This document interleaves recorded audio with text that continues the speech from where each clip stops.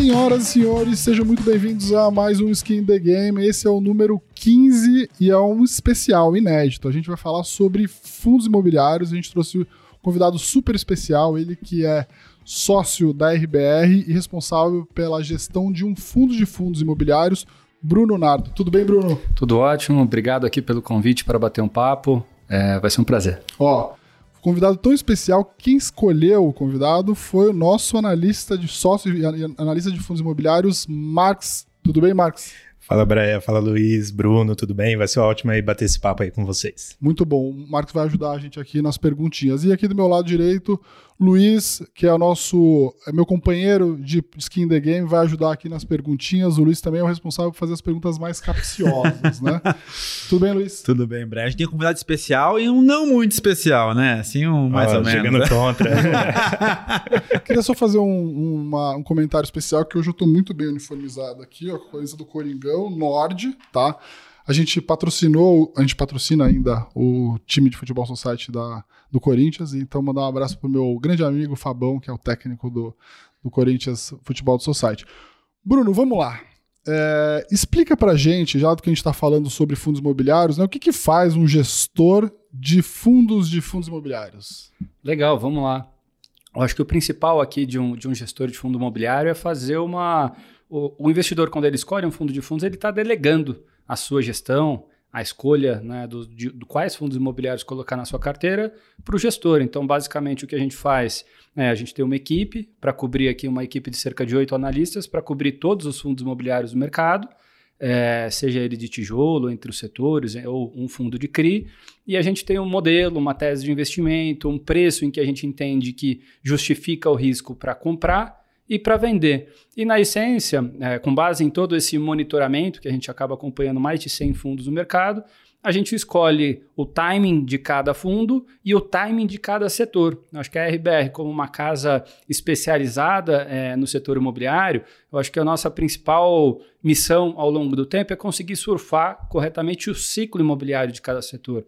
E cada setor tem sua característica, a cada momento, a gente vai falar um pouquinho de mercado, tenho certeza que hoje, em cada momento tem um setor que traz um risco-retorno melhor, e dentro de uma construção de portfólio, a ideia é sempre trazer um que traga uma resiliência e um risco-retorno bacana para ser meio que a prova de bala a qualquer momento de mercado. Né? Em alguns momentos você vai ter um pouco mais de retorno, em alguns momentos menos, mas você tem uma carteira que conversa. Às vezes um fundo se desvaloriza com uma parcela de crédito que vai melhor, vai ter um momento que a parcela de crédito vai um pouquinho pior e essa parcela de tijolo vai um pouquinho melhor. Eu acho que é como todo investidor deveria olhar seu portfólio. Pensar, né? Sim, e aí dentro do teu mandato você tem discricionalidade de escolher, eventualmente ter um fundo mais voltado para logística, mais fundos voltados para logística, mais fundos voltados para tijolo, fundos mais voltados para crédito. Você tem essa possibilidade dentro de um veículo só, né, onde comprando as ações,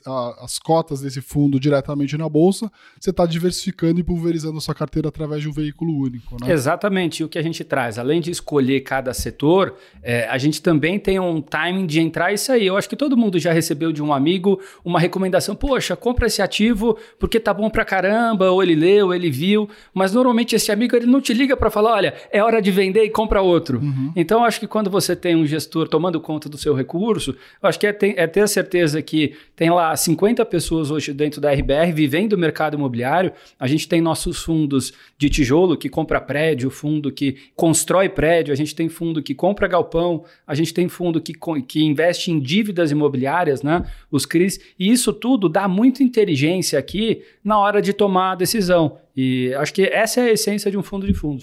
Agora, Bruno, acho que um ponto uma dúvida que eu recebo bastante assim, dos investidores, né, principalmente os iniciantes, é a seguinte, né, a gente sabe que o FOF ele acaba tendo taxa dobrada, né, então tem os custos dos fundos que estão no portfólio e mais, né, os custos do FOF propriamente dito.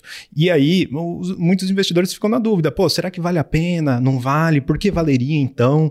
Então, você poderia comentar aí pra gente, além de tudo, né, todos os benefícios que você já comentou sobre o FOF, né, como que ele consegue gerar valor para o cotista e justificar essa taxa dobrada, né, de modo que faça sentido, né, o cotista ter aquele FOF, uma classe de FOFs ali no portfólio dele, por exemplo, com estratégias mais sofisticadas, né, estratégias que eles não teriam acesso, né, investindo na física. Acho que é legal comentar aí. Super legal a pergunta. A gente já escutou bastante isso ao longo do tempo. O Alpha começou em setembro de 17, a gente está aqui para fazer aniversário no mês que em setembro, né, fazer 5 anos.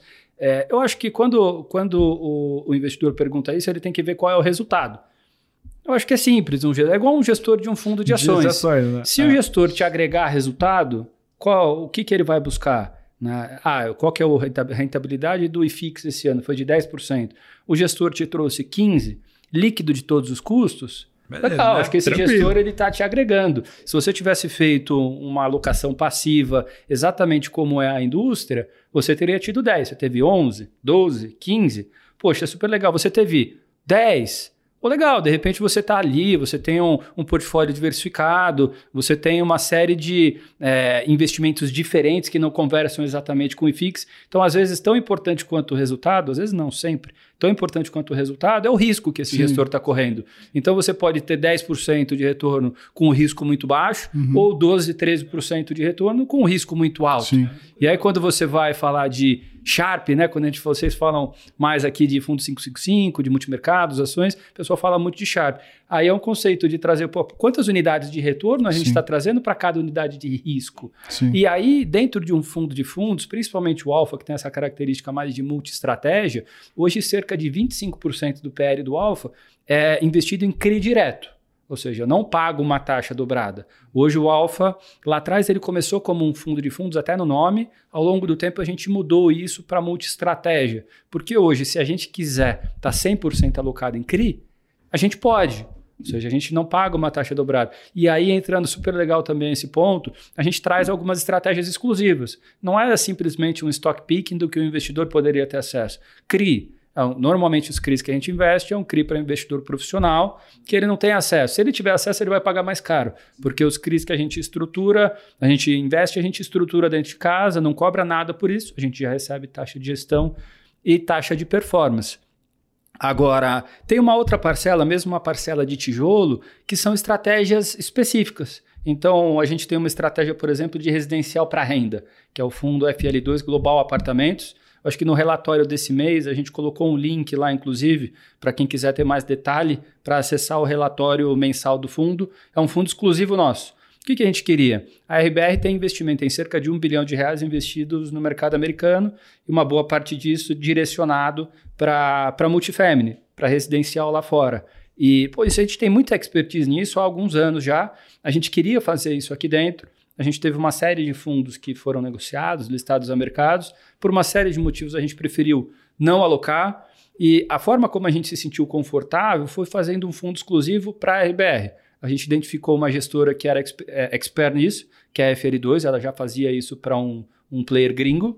Ele falou, você não quer fazer um fundo para mim? Eu coloco aqui R$80 milhões, a gente compra, a gente seleciona os ativos juntos. A RBR é muito boa em real estate. Do outro lado, a FL2 é muito boa também em real estate, mas na essência mais na operação do real estate, né? Em colocar uma prop company que vai operar esses apartamentos residenciais numa estadia mais curta. E aí a gente escolheu 3 prédios. Esses 3 prédios que a gente comprou de lá para cá, todos eles estão 100% locados hoje. E numa média eles se valorizaram cerca de 30%, pegando a última variação patrimonial, que foi no final do ano passado. Então, acho que essa foi uma forma da gente trazer um investimento diferente para o investidor do RBR Alpha. Que ele não teria acesso, eventualmente, sozinho, né? E é muito curioso esse negócio, né? O pessoal tende a olhar muito para o retorno, né? Deu 10, deu 20, e pensa pouco no risco que você incorre naquela operação em específico, né? Principalmente o investidor pessoa física, né? Até queria entender, Bruno, assim, o que é essencial para você na hora de escolher um FII para entrar na carteira? Quais são, sei lá, 3 pontos ou 4 pontos que você acha que são essenciais para ter um FII na carteira da RBR hoje? Eu vou falar hoje sobre ordem de prioridade, assim. Eu pensaria primeiro em governança da asset que está fazendo a distribuição desse fundo, porque às vezes você seleciona um fundo porque é um bom tijolo, ele está bem localizado, o aluguel ali é um aluguel crescente. Aí você vai lá e compra, um exemplo, um prédio a R$10 mil, uma cota, né, equivalente a um prédio a R$10 mil metro quadrado. Porque você tem uma convicção que esse prédio vale 12, 13, 14. Legal, aí por algum motivo o mercado, como a gente está passando agora, ele se desvaloriza, e aí essa cota cai 30% e agora está valendo R$7 mil metro quadrado.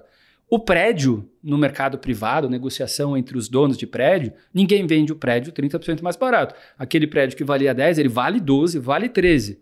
Agora, se por algum motivo o gestor quiser emitir a R$7 mil o metro quadrado, porque ele quer crescer, ou ele quer gerar mais liquidez, o investidor que entrou nessa primeira leva, vamos dizer assim, se ele não acompanhar, ele vai ser diluído. Né? O upside acaba sendo crescente. Até faria sentido nesse caso, né? Um caso, eu comprei a 10, está valendo 7. Se esse gestor conseguisse me trazer prédios similares ou melhores a 7 também, tudo bem, né? O mercado privado está conversando, mas na prática não é isso que acompanha, não é isso que acontece. Então, governança para a gente é uma parte importante, e aí falando de emissão, acho que é o principal ponto quando a gente fala de governança. Eu acho que um segundo ponto é liquidez. Hoje a gente dá muito mais peso para liquidez, fundo imobiliário, principalmente para um cheque maior, o RBR Alpha hoje tem 1,2 bi de PL. Então imagina, se eu quiser fazer uma alocação grande de 10% do fundo, 100 milhões, 120 milhões de reais, tem poucos fundos em que você tem uma liquidez de 5 milhões de reais. Uhum. Né? Então, se eu não tiver essa porta de saída rápida, eu preciso confiar. Eu estou meio que casado com esse gestor, com esse portfólio por um bom tempo. Então, eu tenho que confiar muito naquele portfólio. Então, governança é importante, liquidez é importante. E aí, isso como quali do fundo, da gestora. Aí, claro, tem a parte do real estate. Né? No mercado imobiliário, a gente fala muito que tem 3 características principais na hora de selecionar um ativo, que é a localização. Então, não adianta. Às vezes você compra um prédio fantástico, mas numa cidade afastada, que não tem profundidade. Né? Às vezes o prédio é ótimo, você tem um inquilino ótimo, você tem um contrato de 5 anos. Mas os 5 anos chega. Aí chega daqui 5 anos, o prédio fica vago, você pode demorar 2, 3, 4 anos para alocar o prédio, e às vezes é um problema que você não resolve. Às vezes pode valer em última instância o terreno. Você tem um exemplo do caso de Macaé, né, que era a Petrobras ocupava o prédio. No momento de saneamento da empresa, ela falou que ia devolver. 12 meses depois, ela devolveu. E de lá para cá, fazia 2, 3 anos, o prédio continua vago. Isso vira despesa. Então, localização e a qualidade. É um prédio moderno, não é um prédio moderno. Quando a gente pensa em prédio moderno, é um prédio que ele vai pegar preço ao longo do tempo. Ele está bem preparado para atrair inquilinos de primeira linha. É um prédio que você vai conseguir, né, e essa empresa tem porte para receber esse aluguel. E em momentos de mercado mais conturbado, ou uma recessão, um mercado que está crescendo menos, normalmente esse tipo de ativo ele tem um poder de atração. Imagina, se um imóvel top, esse AAA que a gente fala no mercado, ele ficou lá, saiu o inquilino, ele ficou 20% vago. Você cobra R$100. Aí tem um escritório que é um classe B, um pouco mais afastado, ele cobra lá R$70 do inquilino.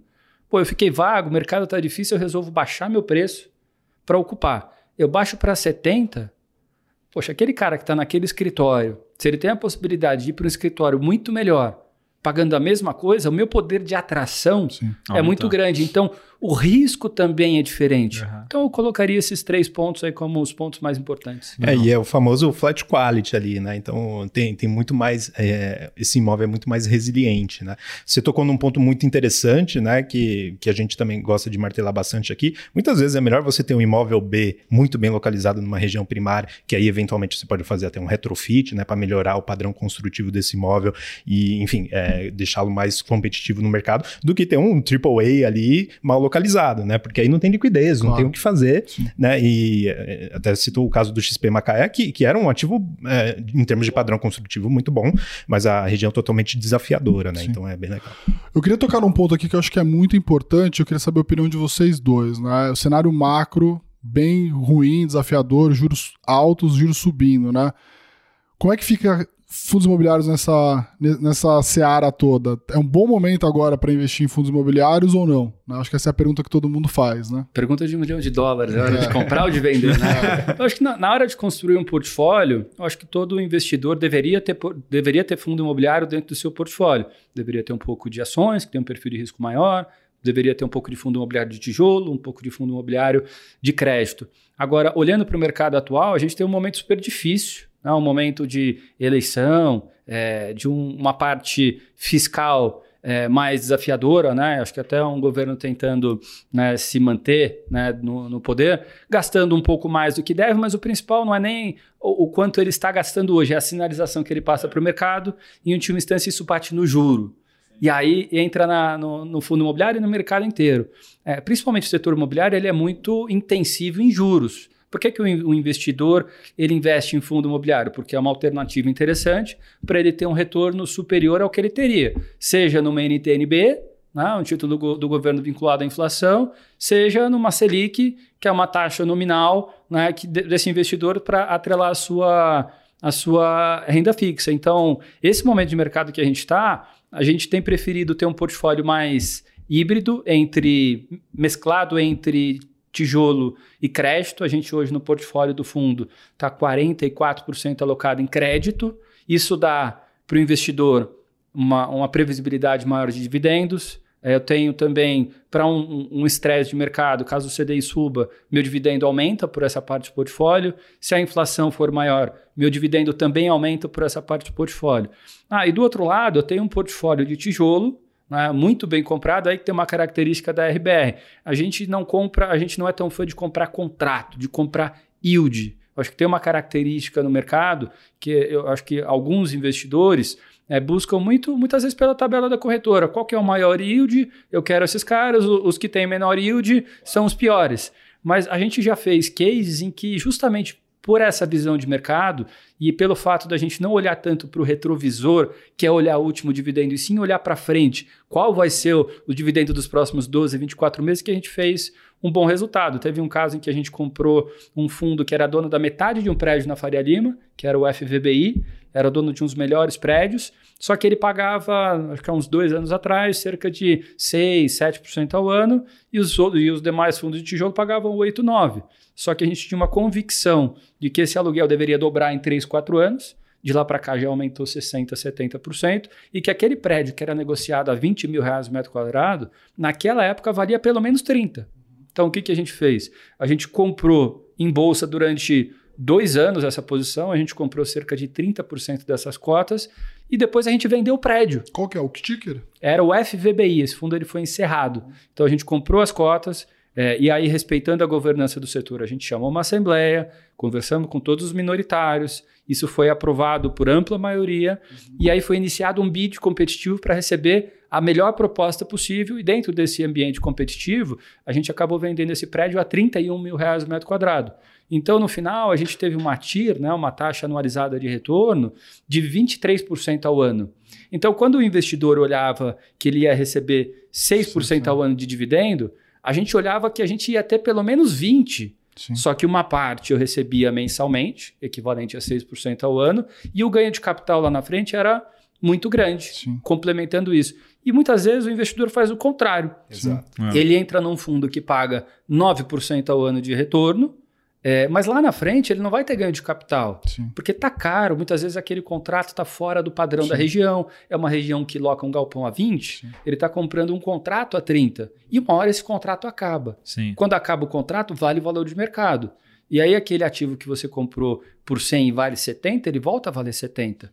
E aí essa conta não para em pé no longo prazo. A gente tá sempre olhando no retrovisor, né? Assim, o cara olha o yield sem olhar muito assim, por que esse yield tá alto, né? Por que esse yield tá baixo, né? Acontece muito em fundos isso também. O cara olha a performance dos últimos 12 meses e fala, não, esse fundo aqui é bom, esse fundo aqui é ruim. E do nosso lado, se a gente quiser comprar yield, eu invisto num crédito, eu invisto num CRI, a CDI mais 3, 4, 5, aí sim eu tenho uma ótima recorrência e recebo o meu principal no final, só que eu emprestei R$1 de dinheiro e peguei R$2 de garantia num imóvel que a gente gosta, bem localizado, líquido. Exatamente. Acho que tem até um outro caso, né, que está rolando agora, né, vocês têm na carteira, a gente também tem aqui no Nordfis, que é o caso do HGPO, né, um ativo excepcional na minha opinião, e também, né, quando você pega o histórico dele, ele paga ali em torno de 0,5%, 0,6% de yield, né, mês, e aí muitos investidores acabam falando, pô, não está interessante o yield desse fundo, mas quando você pega o histórico dele, né, ele rentabilizou o quê? Uns 400% em 10 anos, alguma coisa assim. Com dividendo por aí, ele saiu cota base 100, só a cota hoje é 250 e tantos, mais os dividendos. Exatamente. Né? Então, pouco sentiu na pandemia, né? Então, um ativo muito bom aqui na Faria Lima, né? Tem baixíssima vacância, está praticando, né, o que a gente chama de lease spread, né? Então, aumento real do preço do aluguel, né? E tudo isso gera muito valor ali para o imóvel, né? Então, eu concordo com o Bruno, aqui a gente gosta de olhar o imóvel e não o contrato, porque o contrato acaba, o contrato é quebrado, muda. E aí como fica depois, né? E o caso do HGPO, né, tá lá, né, o processo de possível venda dos ativos e liquidação do fundo pode ser vendido até a um valor superior a 39 mil o metro quadrado, e aí quem acreditou na tese, né, como o RBRF acreditou desde lá de trás, vai criar aí um bom valor, né, para os cotistas, assim como ocorreu com o FVBI. Então, assim, comprar, assim, basicamente, assim, comprar fundo imobiliário olhando só para o yield, sem olhar a qualidade do imóvel, sem ver a perenidade desse yield ao longo do tempo, basicamente você está acreditando que o preço, o yield da tela hoje vai acontecer, só que se você fizer só fazendo isso, é grande chance, e fazer aquela seleção que acontece muito em fundo de investimento também. O cara pega lá a performance dos últimos 12 meses, vê qual fundo que foi melhor e compra, né? Muito parecido com o que o pessoal costuma fazer. Eu gosto de fazer uma analogia aqui com o CDB. Eu acho que quando você recebe uma oferta de um CDB, pois tem aqui um CDB que te paga 250% do CDI. Eu acho que a maioria das pessoas fala, pô, qual que é o risco? O que é isso daí? Mas eu acho que isso não é feito muitas vezes para fundo imobiliário. Sim. Né? O Bruno fugiu da pergunta dos FIIs, se é para comprar não, e não respondeu. A gente viu aqui, e aí, é para comprar, é para vender, tá tudo muito barato, não tá? Depois eu vou jogar pro Marcos também, que tá ali no cantinho dele. Vamos lá. Mas tem que ser assim, é para comprar, é para vender, enfim. Eu vou explicar um pouquinho mais. Esse preto no branco, eu não gosto tanto de um cenário tão binário. Veja bem. Mas acho que o momento, quando a gente olha pro mercado, acho que esses caras hoje, esses fundos de tijolo, eles são negociados hoje cerca de 20%, 30% abaixo do valor patrimonial. Então, para o investidor que vai ficar 3, 4, 5 anos nesse investimento, ele está comprando o quê? Ele está comprando uma boa renda, ele está comprando cerca de 8%, 9% ao ano de renda, mais a inflação do período, um bom ativo bem localizado, ele deveria se valorizar no longo prazo, pelo menos pela inflação. E além disso, ele também, se ele está comprando um prédio que vale 100 por 70, ele tem esse ganho de capital adicional. Então, quando a gente olha hoje as taxas de retorno dos nossos modelos, a gente olha VTIR de 20% a 30% ao ano, e aí você pode me complementar também, olhando esses investimentos ao longo de 3 anos, com essa reprecificação, não diria nem que é valorização, porque os ativos hoje que valem 100 estão negociando a 70, a 80. Então, para esse investidor, eu acho que é um ótimo momento para comprar. E para crédito, olhando para o portfólio de crédito, que o investidor sempre deveria ter, eu acho que é uma ótima alternativa para um investimento isento de imposto de renda. A gente olha, por exemplo, dentro dos veículos de crédito da RBR, a gente tem 2 mais conhecidos, a gente acabou de constituir um terceiro. É o RBRR, que é o nosso veículo mais high grade. O que ele busca? Ele busca um CDI mais 2% ao ano. Né? Uma operação com muita garantia, créditos mais óbvios. E aí a gente tem um crédito mais estruturado, que não é um high yield, mas fica ali no meio, né? Um middle risk, que a gente chama, que busca um CDI mais 4. Em contrapartida, se o investidor investir num fundo soberano, DI menos imposto, hoje ele vai ter um retorno aí próximo de 10% ao ano contra 14% ao ano numa média, né, pegando esse spread. Então, dentro de crédito, acho que o investidor sempre deveria ter. E aí, muitas vezes, o investidor ele tenta trocar, poxa, é momento de eu estar mais alocado em inflação ou mais alocado em CDI? E a gente falou bastante disso no relatório mensal do RBR Alpha, que em 2020, que foi o ano que a gente teve a pandemia, os fundos de inflação mais foram super bem e os fundos de CDI mais foram super mal. Por quê? Porque o CDI caiu, os investidores precificam dividendo, e aí acho que fez uma boca de jacaré entre esses dois caras. Agora, quando a gente olha de 2021 até agora, foi o inverso. Como os fundos de CDI estavam super baratos, de lá para cá foi o melhor investimento que esse investidor tinha para fazer, apesar de todos os dividendos altos que ele recebeu dos fundos de inflação mais. E quando você olha no longo prazo, essas duas curvas elas estão se encontrando agora. Eu diria que nos próximos 2 meses, seria equivalente você estar alocado numa cesta de fundos de CRI CDI e de fundos de CRI inflação mais. Então, ter um pouquinho de cada um, para quem não vai ficar movimentando tanto, é uma ótima alocação. Então, teria um pouquinho dos dois e o momento para tijolo é muito bom. Aí. Eu queria fazer uma pergunta aqui também, bem skin the game, e essa aí não vai ter como vocês fugirem, tá? Que é o seguinte, eu quero saber quais são 3 fundos imobiliários que hoje oferecem assim grandes oportunidades no mercado. Vou começar com o Marcos. Não, hoje a gente gosta, né, vamos lá, diversificando entre setores, né?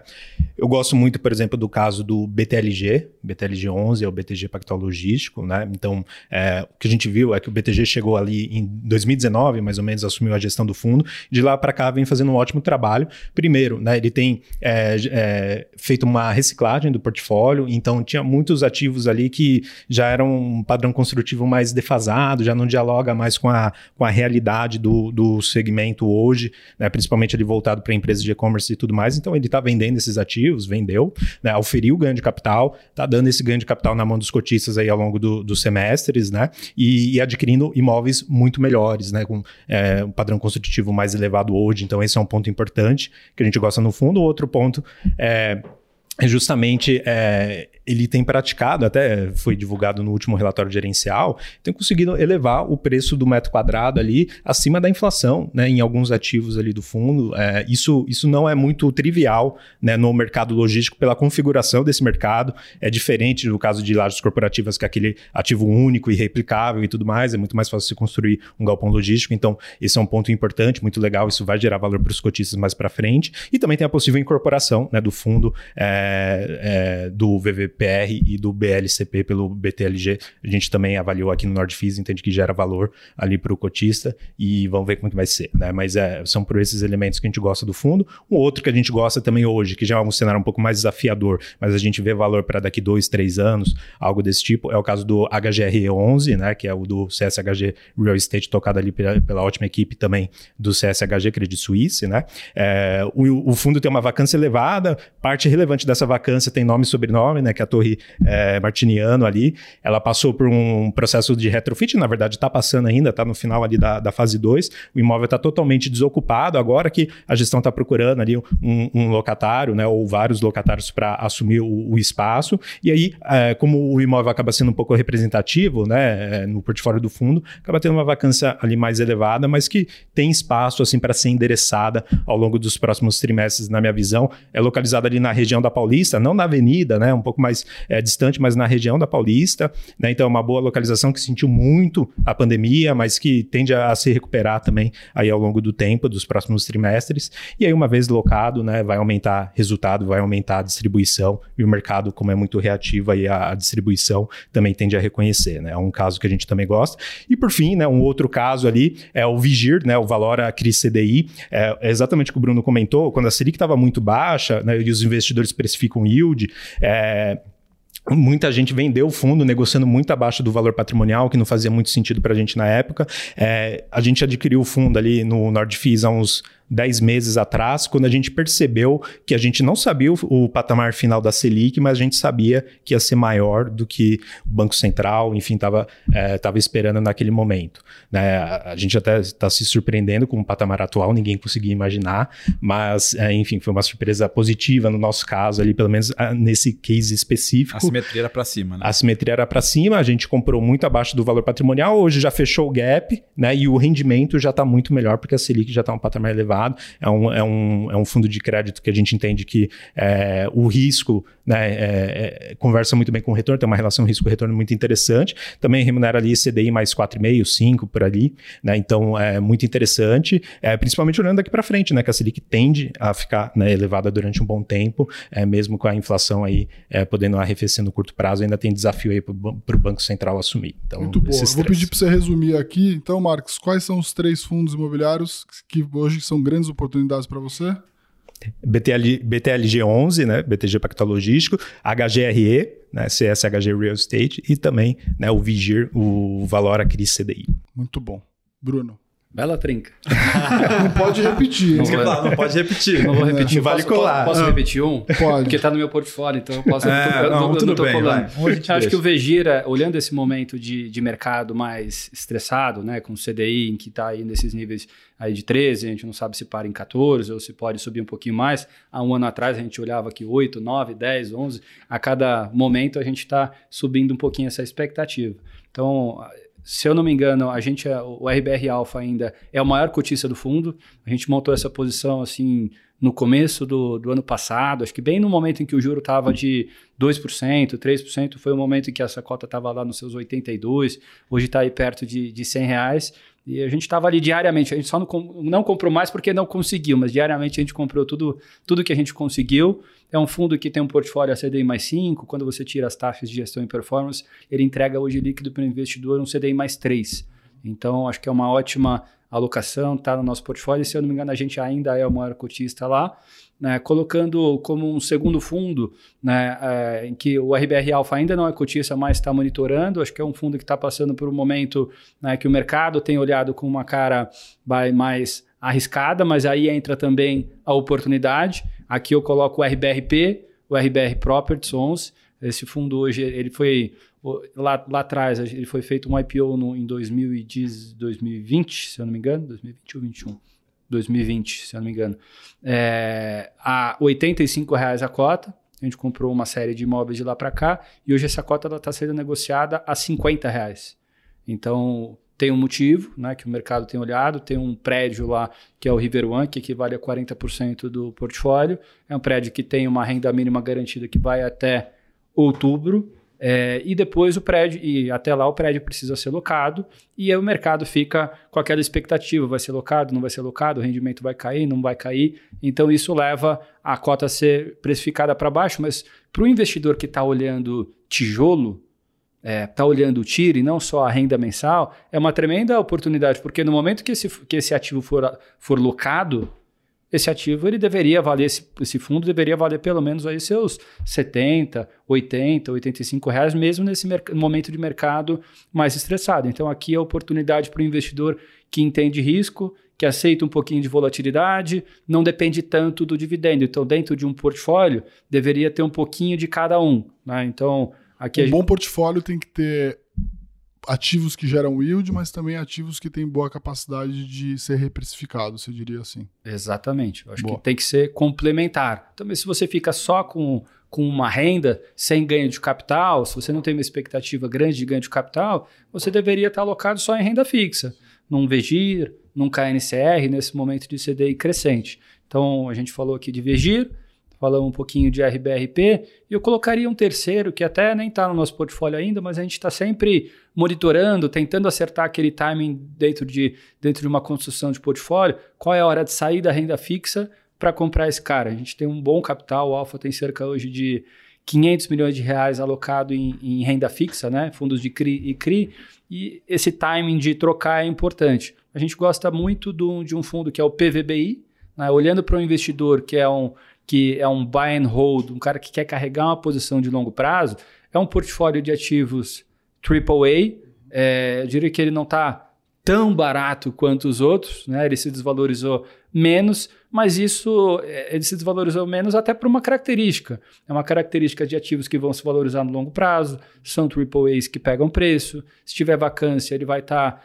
Normalmente esses ativos acabam sendo ocupados mais rápido, então é um cara que tem uma expectativa de retorno menor em termos de TIR, mas por outro lado ele te traz muita resiliência. Eu diria que ele é um ótimo combo. RBRP comprando muito barato, porque tem aí uma TIR nos nossos modelos acima de 30 hoje, com um PVBI que tem uma TIR menor, mas tem um ganho de capital importante para fazer no longo prazo, e junto com isso um fundo de CRI, um VGIR, que te entrega aí seu CDI mais 3 líquido de imposto de renda. Aquela analogia que eu sempre faço, né, que a montagem de uma carteira de fundos imobiliários, acho que vale para outras classes de ativos, mas focando aqui em fundos imobiliários, tem que ser igual a um time de futebol. Então você tem que ter um atacante ali que é mais apimentado, pode te entregar mais, mas tem o seu risco ali, né, de ser lesionado, coisa do tipo. Dá uma de Neymar cair no meio do gol ali. Exato.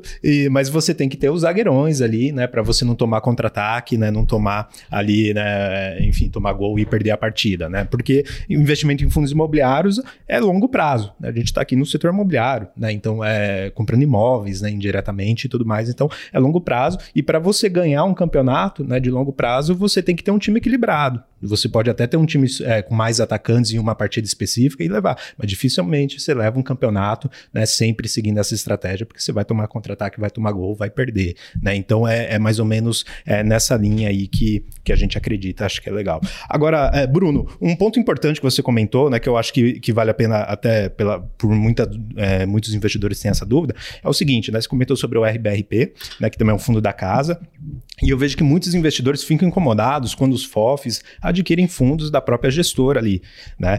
Eu queria que você explicasse para a gente, né, como que você vê essa questão e também quais mecanismos vocês adotam ali no caso do RBRF, né, para evitar assim, conflitos de interesse, enfim, imposições desse tipo.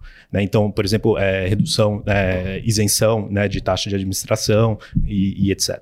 Super legal.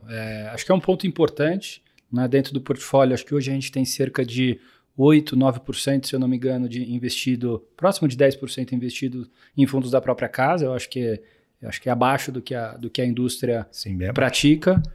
E quando a gente aí entrando como alinhamento, quando a gente tem mais do que 1/3 das cotas de fundos da própria casa, a gente abre mão de taxa de gestão de um dos fundos, então não tem taxa duplicada. E também acho que mostra aqui também, o próprio portfólio mostra essa isenção. A gente tem uma alocação grande no RBR Log e a gente não tem nada do RBRP. Né? A gente tem uma alocação no RBRR reduzida, no RBRY reduzida, e eu tenho uma alocação em outros fundos de CRI muito maior. Então acho que esse é o principal. E na prática, quando a gente tem um fundo que é parecido, se eu achar que eu tenho um fundo igual ao RBRR, eu prefiro investir num fundo do terceiro do que num fundo nosso, porque eu acho que não basta você ser isento, eu acho que você precisa parecer isento. Sim. Então, para a gente, isso é extremamente relevante. Um número em que a gente se sente confortável é por volta desses 10%, 15%. Não quer dizer que a gente nunca teria mais, mas teria que ser uma situação extremamente atípica em termos de valor, em termos de retorno, para justificar essa alocação tão maior. Sim. Eu até perguntar, assim, que acho que é um ponto relevante que o Bruno estava comentando, ver depois a opinião do Marcos também, deixar você descansar um pouco, depois você vai responder também, que é o seguinte, né, você comentou bem, né, que, foi um momento muito bom para, né, crise de papel em geral, né, coisas que são mais CDI, mais IPCA, andaram, assim, absurdos, né, porque IPCA porrou, né, e o CDI também acho que surpreendeu todo mundo, né, a Selic tá parecendo um rave, né, tem hora para começar e não tem hora para acabar, né, você fica um negócio infinito lá, né. Quando é que é o momento de você fazer essa troca? Já é o momento de ir para uma coisa mais arriscada, um tijolo mais agressivo mesmo? Não é?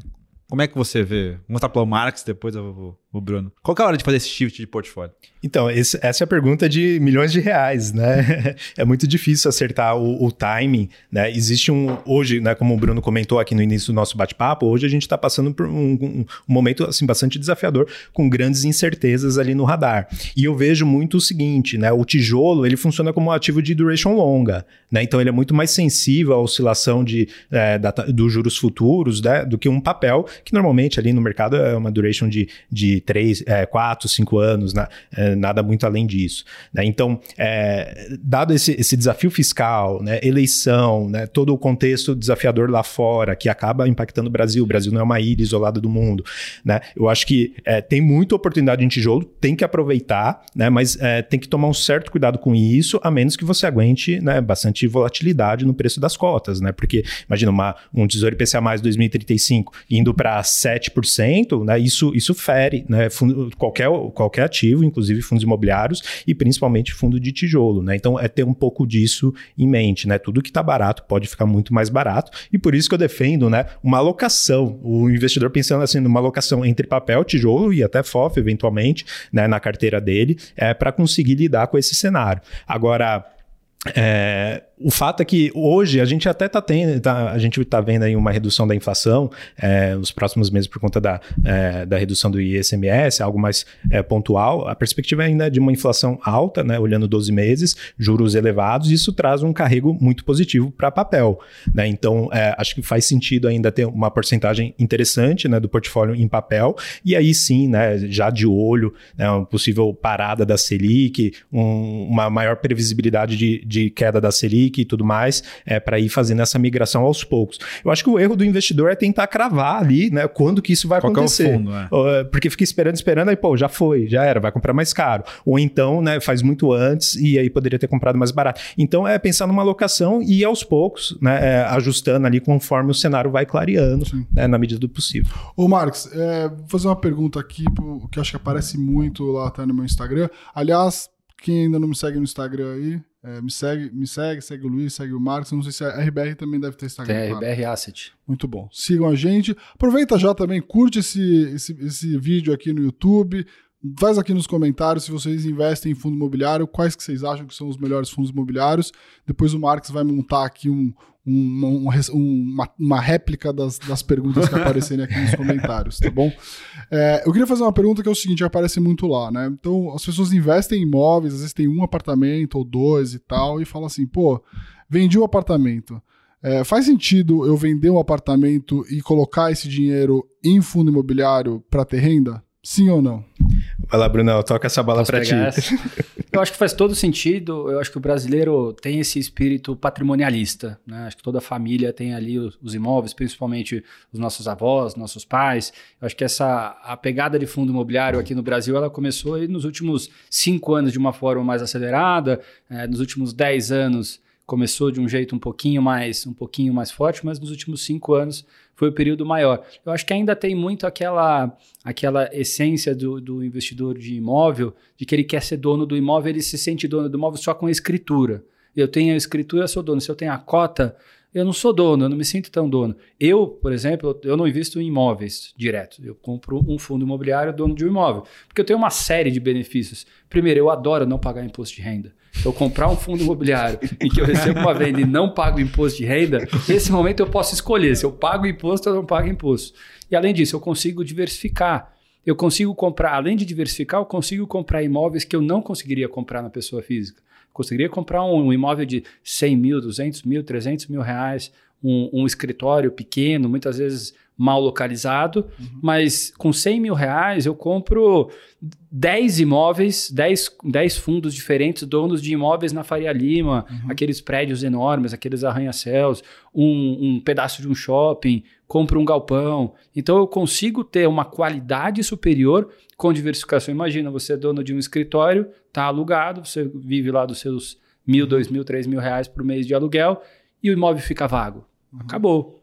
Sim. Você recebe 0 e tem as despesas ainda. Vai ter que pagar um corretor, vai ter que pagar um advogado para te ajudar com o contrato. Se você tem um portfólio diversificado, dificilmente você fica sem renda. E aí tem um ponto importante também que é a liquidez.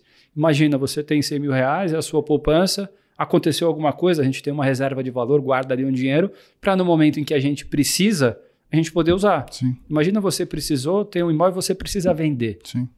Você vai ter que dar um desconto muito grande. A única desvantagem do imóvel, né, físico para o fundo imobiliário, né? Então a única desvantagem de você investir efetivamente no fundo imobiliário é que aquele negócio pisca todo dia a cotação. Isso gera uma ansiedade normal nas pessoas de achar que o negócio está valorizando, depois está caindo e tal. Mas tirando isso, né, o fundo imobiliário basicamente é você comprar um bom gestor, né, acreditar naquela gestão, comprar vários ativos, não um só ativo, né? A maioria das pessoas tem a possibilidade de comprar um imóvel onde ele mora e talvez mais um imóvel para renda. Através de um fundo imobiliário, você consegue comprar vários ativos, talvez os melhores ativos imobiliários do Brasil os donos são fundos imobiliários, né? E diversificado, com uma gestão profissional, que não paga imposto, com pinga-pinga mensal, com uma capacidade, inclusive, de reciclar o portfólio, né? Você está ali com um gestor que faz isso profissionalmente, tem informação muito qualificada do mercado, né? E agora, então, vou fazer uma pergunta para o Marx, né? Marx, tem R$1 milhão hoje, né? Vendi um imóvel e vocês me convenceram que é melhor pegar esse 1 milhão e colocar em fundo imobiliário do que colocar num imóvel só para renda. Quanto mais ou menos hoje um investidor teria de renda anual ou mensal se ele pegasse esse R$1 milhão e colocasse em fundo imobiliário? Então, hoje não é difícil aí você montar uma carteira diversificada, né, a ponto de mitigar riscos específicos e ter ali cerca de 1%, 0,9% ao mês, né, do capital investido. Não é difícil, dado o nível ali de tanto de desconto em fundos de tijolo como de atratividade, o yield, né, de fundo de papel e até mesmo o FOF, né, que em muitos casos ali, a média do mercado está negociando ali com descontos entre 20% e 25% do patrimônio líquido, do valor patrimonial, perdão. Ou seja, é como se você comprasse trocasse uma nota de 100 dando R$80 em troca, né? Então, puta negócio, e gerando ali algo próximo também de 1%, 0,9%. Então, beleza, hein? Então, se eu investir hoje R$1 milhão em fundos imobiliários, eu consigo tirar uns R$10 mil por mês, todo mês, isento de imposto de renda, pingando na minha continha ali. Exato. E aí é claro que não vai ficar assim para sempre, né? Muito por conta do momento atual do mercado. Pensando num cenário de recuperação de fundos imobiliários, isso vai se reduzir, mas vai se refletir uma valorização do patrimônio para quem o yield pode cair, né? Você pode começar a receber um yield talvez um pouco menor, mas você vai ganhar na marcação ao mercado. Exato. Esses 1 milhão que você investiu, se você está comprando os ativos aí com desconto de 20% e eles forem precificados, você está dizendo aí que poderia ter uma valorização do 1 milhão para 1 milhão e 100, 1 milhão e 200, por exemplo. É claro, isso a gente não sabe quando que vai acontecer, vai depender muito do cenário macro, das condições de taxa de juros e tal, mas a analogia aqui é que eventualmente você passe a ganhar menos, né, de yield, mas você vai ter um bolo maior sobre investimentos, né? E aí a ideia, Marx, o que você... vamos lá, uma estratégia que você também pode fazer, né, em fundos imobiliários é o seguinte: você investe em fundos imobiliários, mas não necessariamente você precisa retirar esse dinheiro, você aproveita esse dinheiro das cotas para ir comprando mais fundos imobiliários. Né? Perfeito, tem muito essa dúvida, né? Acho que o Bruno pode até complementar depois, né? Pô, Martins, eu tô ainda na fase de acumulação de patrimônio e tal, então fundos imobiliários não é para mim, né? Porque, enfim, vou investir em outras classes de ativos que podem, né, compor enfim, como não distribuem dividendos ou não distribui significativamente, acaba compondo ao longo do tempo e tendo uma valorização exponencial, né, se for um ativo bom. E na verdade, né, eu não penso muito bem assim, e eu mesmo na física, eu também estou em fase de acumulação de patrimônio e eu tenho 30% da minha carteira em fundos imobiliários. Né? Agora, o que eu faço é o seguinte: eu recebo todos os proventos, reinvisto. Só em fundos imobiliários? Não necessariamente. Eu reinvisto também em fundos 555, reinvisto em ações, né? Reinvisto assim, em ativos que eu entendo que são oportunidades hoje. Também fiz, se for o caso. Né? Então, porque aí você faz valer nessa ideia de composição ao longo do tempo, né? Se beneficiar do juro composto e aquele efeito, né, bola de neve que a gente tanto fala. Né? Então, também é uma boa classe de ativo, na minha opinião, mesmo para quem está em fase de acúmulo de patrimônio, só tomar cuidado para não gastar todo o dinheiro, né? Reinvestir tudo ali, e as coisas vão acontecendo ao longo do tempo, até porque eu entendo que fundos imobiliários têm uma relação risco-retorno quando a gente compara com outros ativos, né, de risco muito boa. Então, assim, ele adiciona mesmo valor para o seu portfólio. Claro, isso no meu entendimento, mas eu sou viesado, mas vou passar para o Bruno, que também é viesado, mas manda lá, Bruno. Ou seja, não pode virar caixa de cerveja, nem Negroni Itaim. Tem que virar... Perfeito. Fundo imobiliário. Vai lá, Bruno. Mas é curioso, né? Eu tava ouvindo o Bruno falar, só um segundinho. Tem coisa ganhando 25%, 30% ao ano. Que, é um retorno que mesmo na bolsa é impressionante, né? Então, assim, tem um ganho em capital legal, né? É bastante coisa. Mas quando a gente fala de dividendo, né? É engraçado, porque a gente faz, muitas vezes, quando a gente vai fazer um follow-on, vai crescer o fundo, captar momentos melhores de mercado, pega hoje a cota está negociada aí com 20% de desconto para o seu valor patrimonial, acho que é um momento de juro mais alto que acaba levando essa precificação. Mas no momento de mercado normal, a gente já passou por períodos em que a gente estava em captação, e o investidor, poxa, eu comprei essa cota a R$100 há um ano atrás, essa cota está a R$100 agora, esse fundo não anda, esse fundo é uma droga. Falou, poxa, nos últimos 12 meses a gente pagou 8, 9, 10% ao ano de dividendo. Falou, não, o dividendo é meu, mas a cota não andou, é uma droga. Então, acho que o investidor tem essa não é uma dificuldade, muitas vezes ele esquece de compor o dividendo e somar na rentabilidade do investimento dele.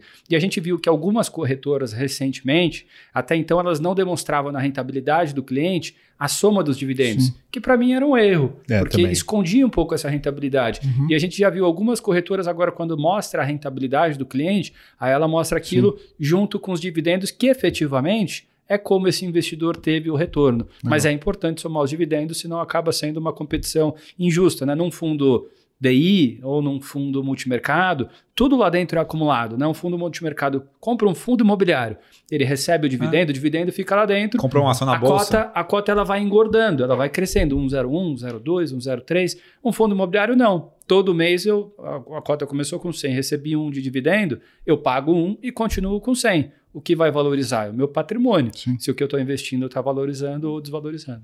E quanto que você acha que uma pessoa física poderia ter ou deveria ter, até mesmo se você quiser contar o teu caso pessoal aqui, de quanto que o Marcos falou que tem 30% da carteira dele. Quanto que você acha que uma pessoa física deveria ter, até quanto, ou o que você acha saudável, enfim?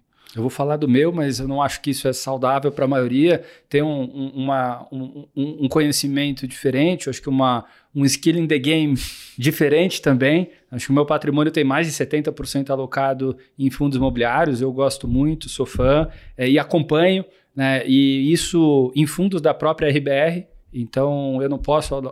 Nenhum associado ou sócio da RBR pode investir em nenhum fundo imobiliário que não seja da RBR. Tem os períodos que a gente pode comprar, não pode comprar, se tem alguma divulgação, tem um período pré-anúncio de dividendos, tem todo um compliance para também evitar qualquer tipo de problema. Então, essa é a minha alocação, mas não é o que eu recomendo, não acho que é o mais saudável do ponto de vista de portfólio. Eu diria que o investidor brasileiro atualmente ele está alocado, o investidor bem assessorado, né, com essas diversas empresas de mercado, seja um assessor, seja um research, entre 5% e 10% é o que a gente tem visto. Quando a gente olha para o mercado americano, um americano tradicional ele tem mais próximo de 20%, entre 20% e 30% alocado em fundos imobiliários americanos, que são os REITs, os Real Estate Investment Trusts. Então é um investidor mais acostumado a investir, é uma indústria mais madura, é uma indústria mais líquida que justifica um pouco mais isso. Então, acho que um portfólio, para quem está começando, de 5 a 10, e eu acho que ao longo do tempo, que a gente vai ver principalmente com o amadurecimento da indústria aqui, com mais opções, com fundos maiores, mais líquidos, eu acho que essa parcela de 10 vai subir para os seus 20, 25. Eu quero falar uma coisa aqui, né? Eu sou zero enviesado. Assim, eu não tenho fundos imobiliários na minha carteira, justamente por aquela questão que eu disse, né? Eu sou um investidor de longuíssimo prazo, meu horizonte de investimento é maior do que 20 anos. Eu prefiro, e eu sou um cara, claro, acho que um viesado muito para bolsa, então eu tenho 70% do meu patrimônio tá em bolsa, né? Que é faca na caveira aqui. Só que eu acho que eu vou ser, eu tenho convicção de que eu vou ser um investidor de fundo imobiliário daqui 20 ou 30 anos. Eu não vejo, né, vou ter renda fixa, claro, vou ter outros ativos que pagam renda e tal, talvez os meus negócios paguem alguma renda, mas eu me vejo muito lá na frente, né, mais velho e tal, querendo ter renda, eu vou montar meu portfólio de fundos imobiliários, né, quero, sei lá, vão ter um sonho aqui de ter, sei lá, uns 5, 10 milhões de reais em fundo imobiliário que vão poder gerar uma renda, né, se a gente tá falando aí de 1% quase, né, um fundo de 10 milhões de fundo imobiliário, o cara ganha... quanto que dá isso? 1 milhão por ano, dá 100 pau por mês. É uma boa aposentadoria, né? Sim, mas a gente gosta muito de fundo imobiliário para esses clientes justamente já estão nessa fase de vida de usufruir do investimento, né? Então, lá na Wealth, né, na Nord Wealth, que é a nossa empresa de gestão de patrimônio, a gente aloca, sim, fundos imobiliários para esses clientes já que estão... Ou que tem um perfil de risco menor, não tem tanto apetite a risco, né? Não tem tanto apetite para ter bolsa e tal, então a gente aloca.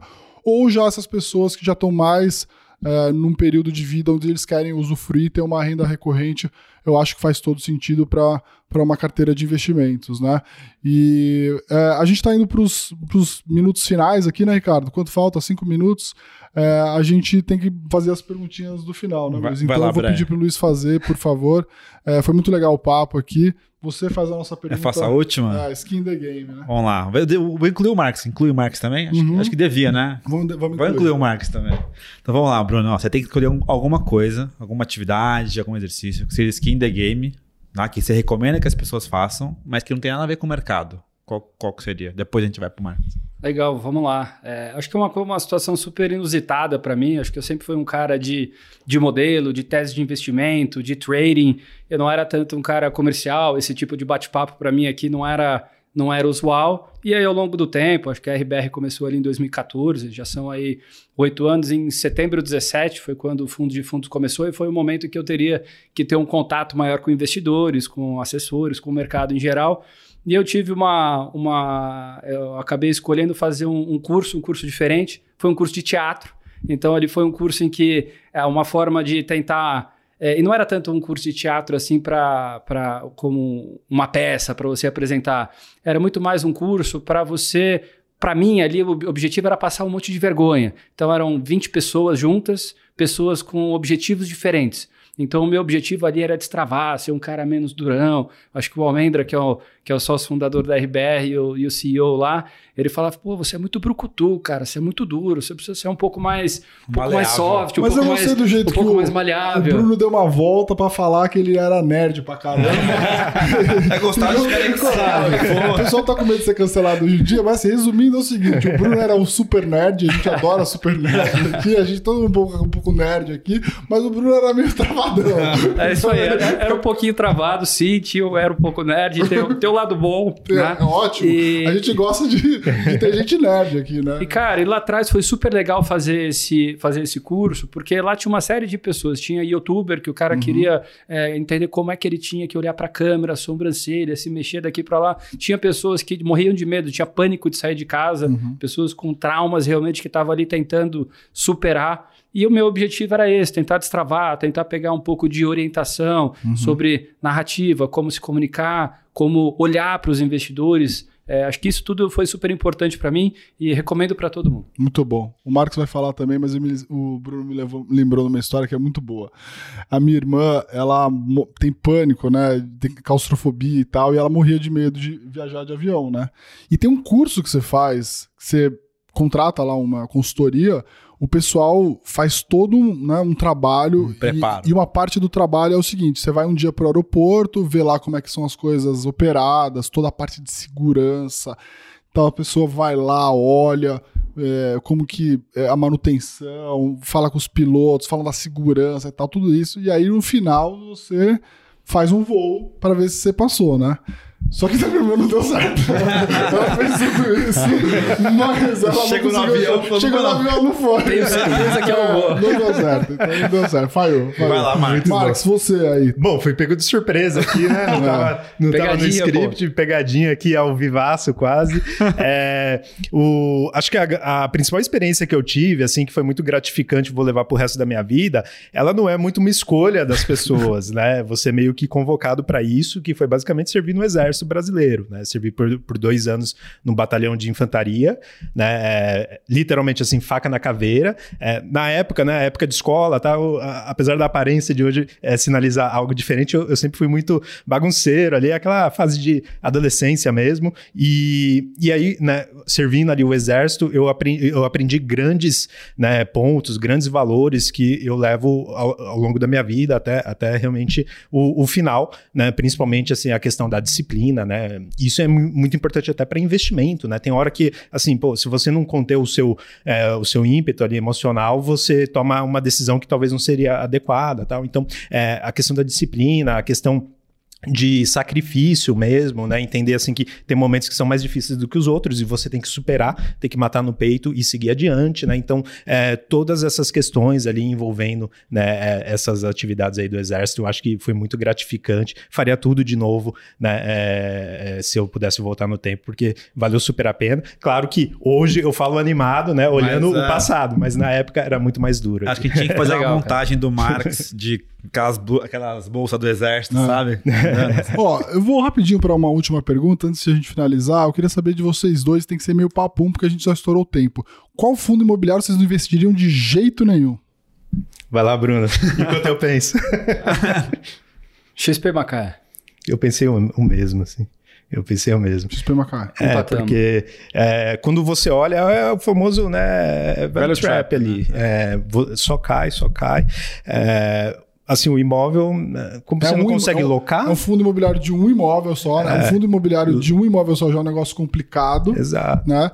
Aí você tem um ativo que está desalugado, mal localizado, virou um... Assim, basicamente ele só existia talvez porque a Petrobras estava lá. Se tirando a Petrobras não faz sentido para mais ninguém. Né? Ele é um custo de vacância hoje, assim, enfim, não tem liquidez também. É difícil você ver renda e é difícil pensar em TIR. Então, muito difícil. Muito bom. Boa. Beleza. É isso. Assim, talvez valha a pena comprar esse fundo pensando só no valor do terreno. Se tiver abaixo do valor do terreno, né? E o custo da demolição. Né? Talvez, pelo preço certo, tem um gestor que eu falava assim, eu não sei se eu vou poder falar isso, mas assim, pelo preço certo eu compro até uma pilha de merda. Assim, mas é verdade, né? Se você tem um ativo lá que basicamente você tem que desconsiderar a construção, se você comprar aquele ativo por um valor de quanto que vale o terreno e talvez mais a demolição, aí talvez valha a pena até fazer investimento. Mas gostei que vocês foram skin the game e falaram o ativo, né? Finalizamos aqui, Ricardo. Muito bom, pessoal. Queria agradecer a presença do Bruno, a presença também do Marx. Foi uma aula aqui, aprender junto com vocês. Toda a ideia por detrás de você escolher bons fundos. Falamos aqui dos fundos que são os preferidos de cada um deles. E voltamos daqui 2 semanas, certo, Luiz? Nesse mesmo bate-horário, nesse mesmo bate-local. Tema novo, fundos imobiliários. Comenta aqui também que outros assuntos vocês gostariam que a gente trouxesse aqui, além de ações, multimercados, fundos imobiliários, a gente pode fazer de outras skin the games. Beleza, pessoal? Muito obrigado, um grande abraço e até a próxima.